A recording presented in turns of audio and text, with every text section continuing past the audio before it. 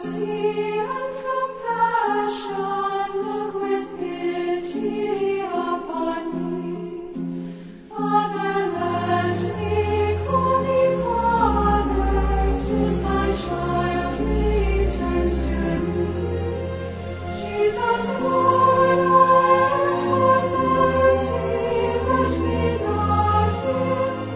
morning. It's a lovely Tuesday, and we thank God so much for all that He's done for us. I want to apologize to all those who could not access the audio last week.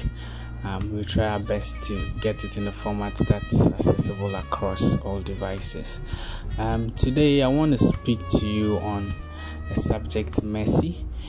As some of us have seen, mercy it's an attribute, a quality of God that is communicable.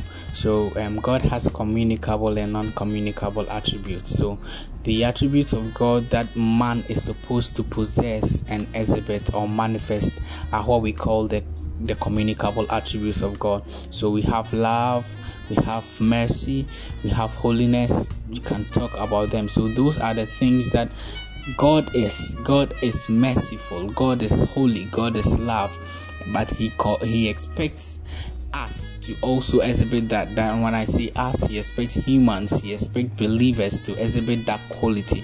But they are non-communicable ones, like his omnipresence, his omnipotency, the omniscience of God, the sovereignty of God. All these ones are non-communicable ones. We cannot share in it with him. So I thought it wise to bring this topic to bear, because most of the times we hear about grace and other topics, holiness, but I think mercy is one, if I should say, of the underpreached topics. And today the Lord lays on my heart to share with you something about mercy. And so mercy itself, it's in the Old Testament, has two translations. So in the Old Testament, mercy stands for loving kindness and being gracious. So in the Old Testament, most of the mercy that is used in the Old Testament either is standing for loving kindness or being gracious. So take note that love and kindness have been combined together to describe mercy. That should tell you what and how important it is and what kind of virtue it is. That love is a big one, kindness is also another big one, coming together to describe what mercy is, and then being gracious. Okay, now when you come to the New Testament has about 5 translations of mercy. So when you see mercy, it could stand for any of these in the New Testament. The first one is kindness. So when we talk about mercy, it means showing kindness. Now the second one is beneficence. Now beneficence simply means doing good. To be beneficent means that you are a good doer. You always do good. That is beneficence. So kindness, beneficence, and the third one is pity. Having pity, empathy, sympathy. So that is also another translation in the New Testament for mercy. And then another one is compassion, being compassionate. Okay, so the compassion is also one translation of mercy in the New Testament. And then the last one is forgiving. Okay, so forgiving is also mercy. So if we talk about mercy in the New Testament, we talk about kindness, we talk about beneficence, we talk about pity, we talk about compassion, we talk about forgiving. And then in the Old Testament, we talk about loving kindness and being gracious. Great. So these are the translations of mercy in the Old and then the New Testament. So when we look at mercy, okay, it is important for us to know that mercy is a great virtue. I've already said that mercy is a great virtue that every believer must possess and exhibit. No matter who you are, you must possess and exhibit mercy. Okay, so I want us today to base most of our teaching on mercy on the mercy seat. Okay, so if you don't know the mercy seat is actually the covering of the Ark of the Covenant. So what the lid that was used to cover the Ark of the Covenant, the Ark of the Covenant is more or less like a rectangular box, with space in it or a hole, and then the mercy seat is the lid that covers the Ark of the Covenant, and it is made of gold. So I want you to note that first of all, it is the covering, the lid, and then 2, it's made of gold. That means that it's made of something precious, quality material. It's not made of wood, it's made of gold, a quality material. Good. Now, the Ark of Covenant also has 2 cherubims, okay, then one at the far end and the other at the other end. So these cherubims are standing at the far end of the ark, and these cherubims have their arms or hands stretched, touching each other. And God instructed Moses that he let the cherubims look down at the mercy seat. Instead of looking at themselves or anything, they were looking down at the mercy seat. I'm making all of these for you to take notes, because we'll be coming to them one by one. So take note of the covering, take note of the quality, take note of the cherubims. Okay, good.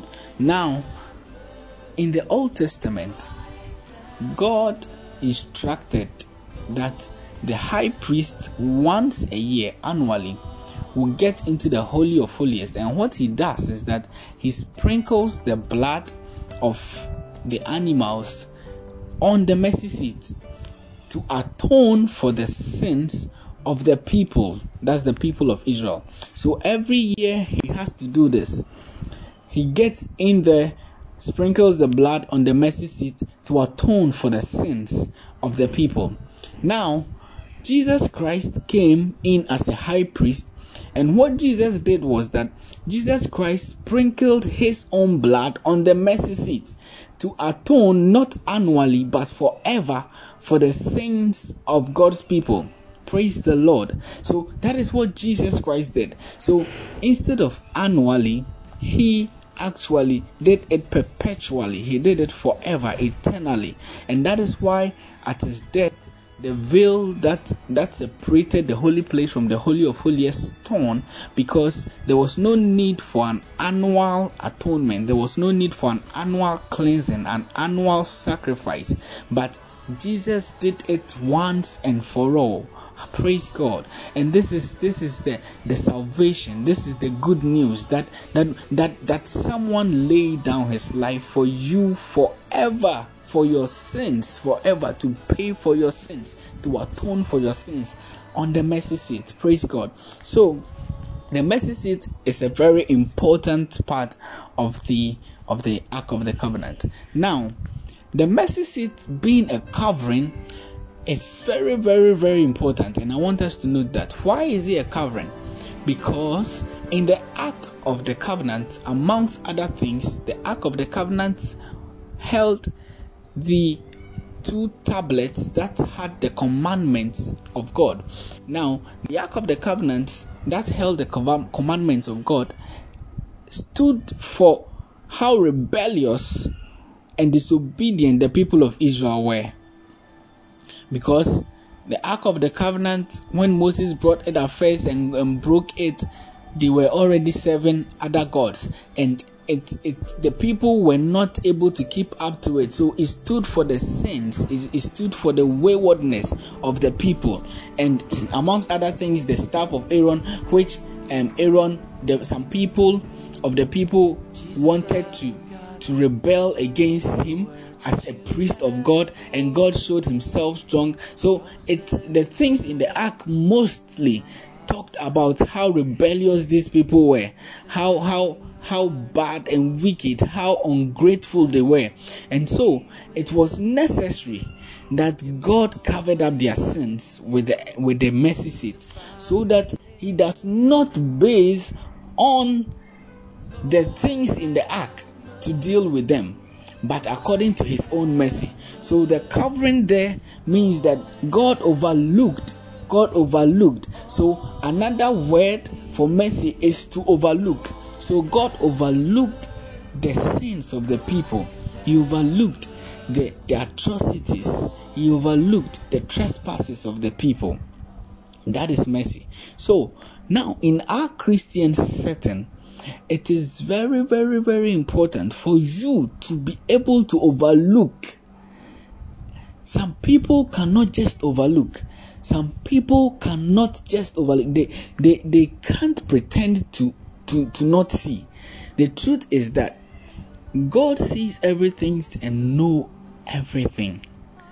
But God is able to overlook the sins, the great sins of his people because of the mercy seat. But Christians are supposed to exhibit this quality of mercy because it is a good quality. It is a quality that is made up of gold. It is a great quality. But look at us Christians. We are not able to overlook. The New Testament talks about forgiving. It talks about compassion. It talks about having pity. Most of us don't have pity for anybody. Most of us don't care about anybody. Most of us don't care about how another person will feel when we do something to them. Most of us don't really have any compassion for anything. Now Christians are self-centered, and Christians can't even forgive their fellow Christians. Their wives who are staying with their husbands, who are harboring sins, who are harboring grief, guilt in their hearts for years because of what the man did. There are some men who are not able to forgive their children because they think they've disgraced them, because they think they've done something bad. People need to be merciful in our days. People need to be merciful in our days. When you read Luke chapter 6 verse 36, the Bible says that blessed are the merciful, for they shall obtain mercy. Now, look in the Beatitudes. In the Beatitudes, the Bible talks about the blessed. And these are 9 good blesseds. From blessed are the poor in spirit, blessed are those who hunger and thirst, blessed are those who are persecuted. All these blessed, take your time and look through them from the start to the end, 9 of them. You will note that mercy is at the middle of the 9. It means that mercy is the 5th one. That tells you that from the first 4 and the last 4, the ones which are related to God, the ones which are related to persecutions and all of those things, all of them, if not the most important, one of the most important and the core of them is to be merciful. The middle, the core, one that holds all of them together, that binds all of them together, is to be merciful. Without mercy, you don't obtain mercy from God. Without mercy, you can never live a Christian life. I'm telling you, without mercy, you can never please God. Because you can't be a Christian and not be able to overlook someone's wrong.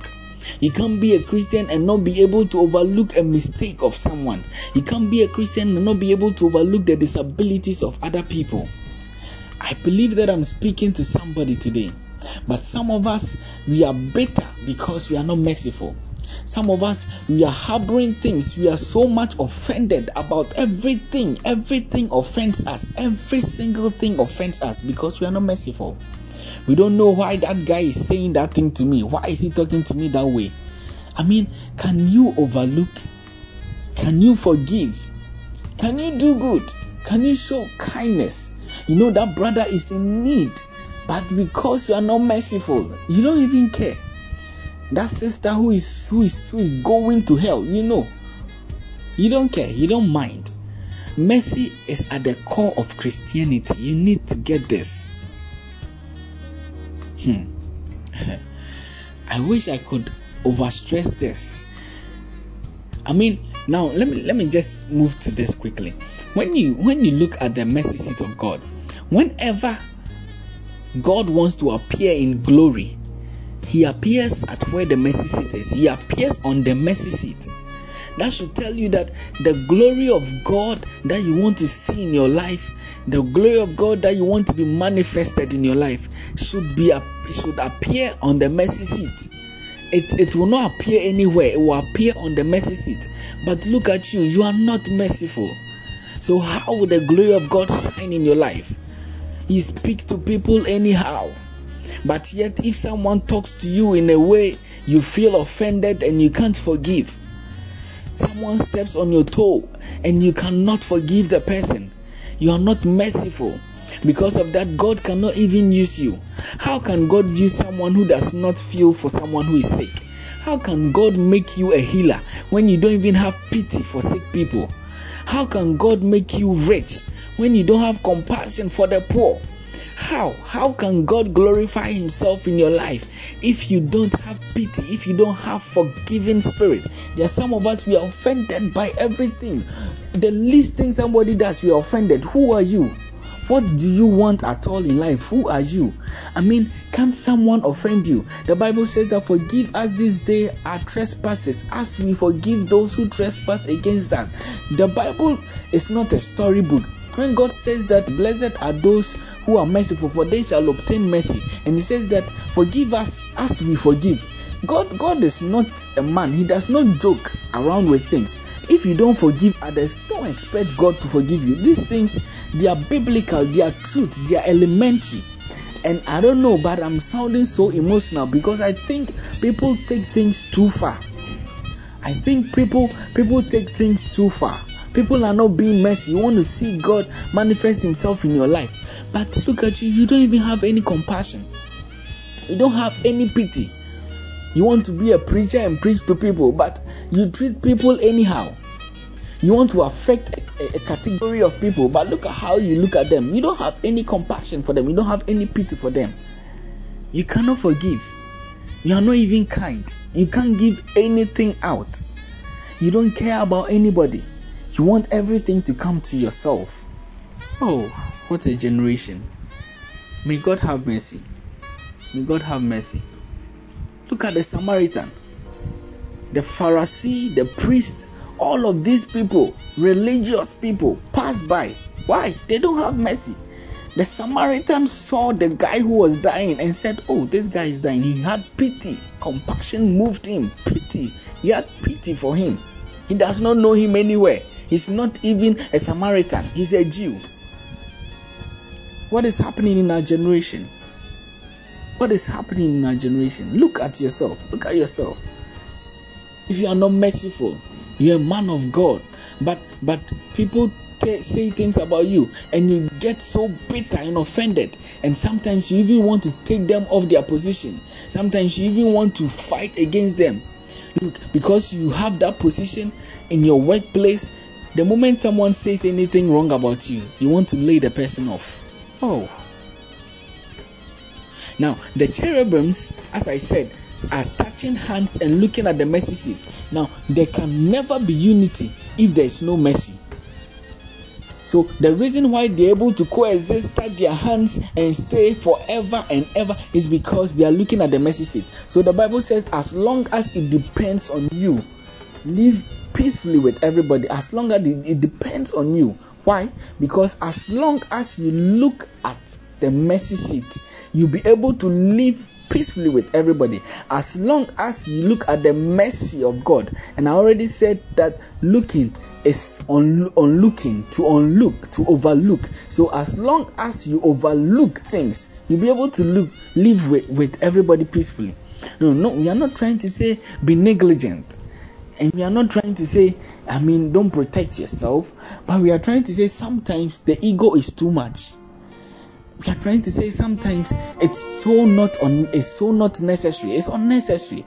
Sometimes the offense that you've held so hard, the grudge that you are holding on to, it's not necessary. It's not necessary. It's so not necessary. Can you let it go? Can you let it go? Now you get into marriages, you get into denominations, and there's no unity. This denomination is fighting this denomination. Why? Because they are not merciful. They don't care about what it could cause the other party. They don't care. No pity, no compassion. Because that pastor spoke and it looked like it was against me, so me and my church, we are against him. Unforgiveness, mercy. How can you survive in the family? The mother is not talking to the father. The brother is not talking to the sister. How? Unity cannot exist without mercy. As I conclude today, I want you to know, I want you to understand that mercy is expected of you as a believer. So, Sissy Winers understood this. He said that mercy said no. In the song, mercy said no. God said no. Listen, you don't deserve it. You see, mercy holds back what you deserve, and grace gives you what you don't deserve. So, for instance, maybe per your qualification, you don't deserve to be a boss. But grace says that no, be the boss. That is grace. So you've gotten what you don't deserve. But on the other hand, mercy, it holds back what you deserve. So maybe you are in the position as the boss, but you messed up, and so you are supposed to be demoted. But mercy will say that no, irrespective of the fact that you messed up, you still maintain your position as a boss. That is mercy. So, irrespective of the fact that Christ died for us and shed his blood for us, most of us go wayward. We go astray every single day. We do things against the word of God. But look at us. The mercy of God says no. It is the mercy that is covering our sins. The mercy of God says no, I won't do that to you. The woman Mary Magdalene, Jesus says that Jesus showed her mercy when she was supposed to die. Her killers, her murderers were ready with stones to put her to death. Jesus said, no, you can't die because I am merciful. That is what God does to us. Some of us, the kind of things we've done, we were supposed to be dead. Some of us, the kind of things we've done, God was supposed to have taken his protection away from us. We should have been somewhere else. The devil should have torn us apart. So Jesus said that, Peter, the devil seeks to devour you, sift you like wheat, but I have prayed for you. I've showed you mercy. That's what Jesus said. Some of us, we don't deserve it at all. Some of us, we don't deserve it at all. You know the kind of things that you do. You know the kind of things that you do, my sister, my brother, my father, my mother, you know the kind of things that you do. But God overlooks them because of the mercy seat, because of mercy. And that little thing that somebody does to you. Have you heard a story in the Bible where the Bible says that a servant was owing a master, and the master forgave the servant? He says that, take it away. Everything that you owe me, take it. I won't take it back. Take it. And then the Bible says that this same guy who had been forgiven his debt, when he came out, he met someone who was owing him. In our normal days, let's use the US dollars. Maybe the servant was owing the master $1 million. That's huge. $1 million, $1 million US. And the master said, you don't have the money, so I wanted to arrest you and your family, but because you begged, I've forgiven you. Mercy. He showed me mercy, pity, and forgave his debt. Then the guy went out and saw someone who was owing him $10. $10 compared to $1 million. The Bible says he held him by the neck, strangled him, about killing him, and threw him into the jail. Mercy. This is what most of us do. The kind of things that we have done that some people are forgiving us. Some of us, not only God, some of us, we've done some things that some people are forgiving us, but yet the little thing that somebody did to us, let's be merciful. Let's learn to overlook things. Let's learn to overlook things. Let's learn to have pity.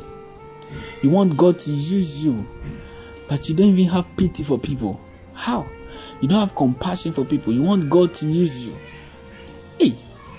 You want God to use you to win souls, but when you see someone messing up his life, you are angry and you think the person is not serious. But meanwhile, you want God to use you to win souls. You see the sick and you think that as if they chose to be sick. You don't have pity, but you want God to use you to heal people. Listen, we want to pray for mercy today. I want you to open your mouth wherever you find yourself and tell God that, God, let me be merciful.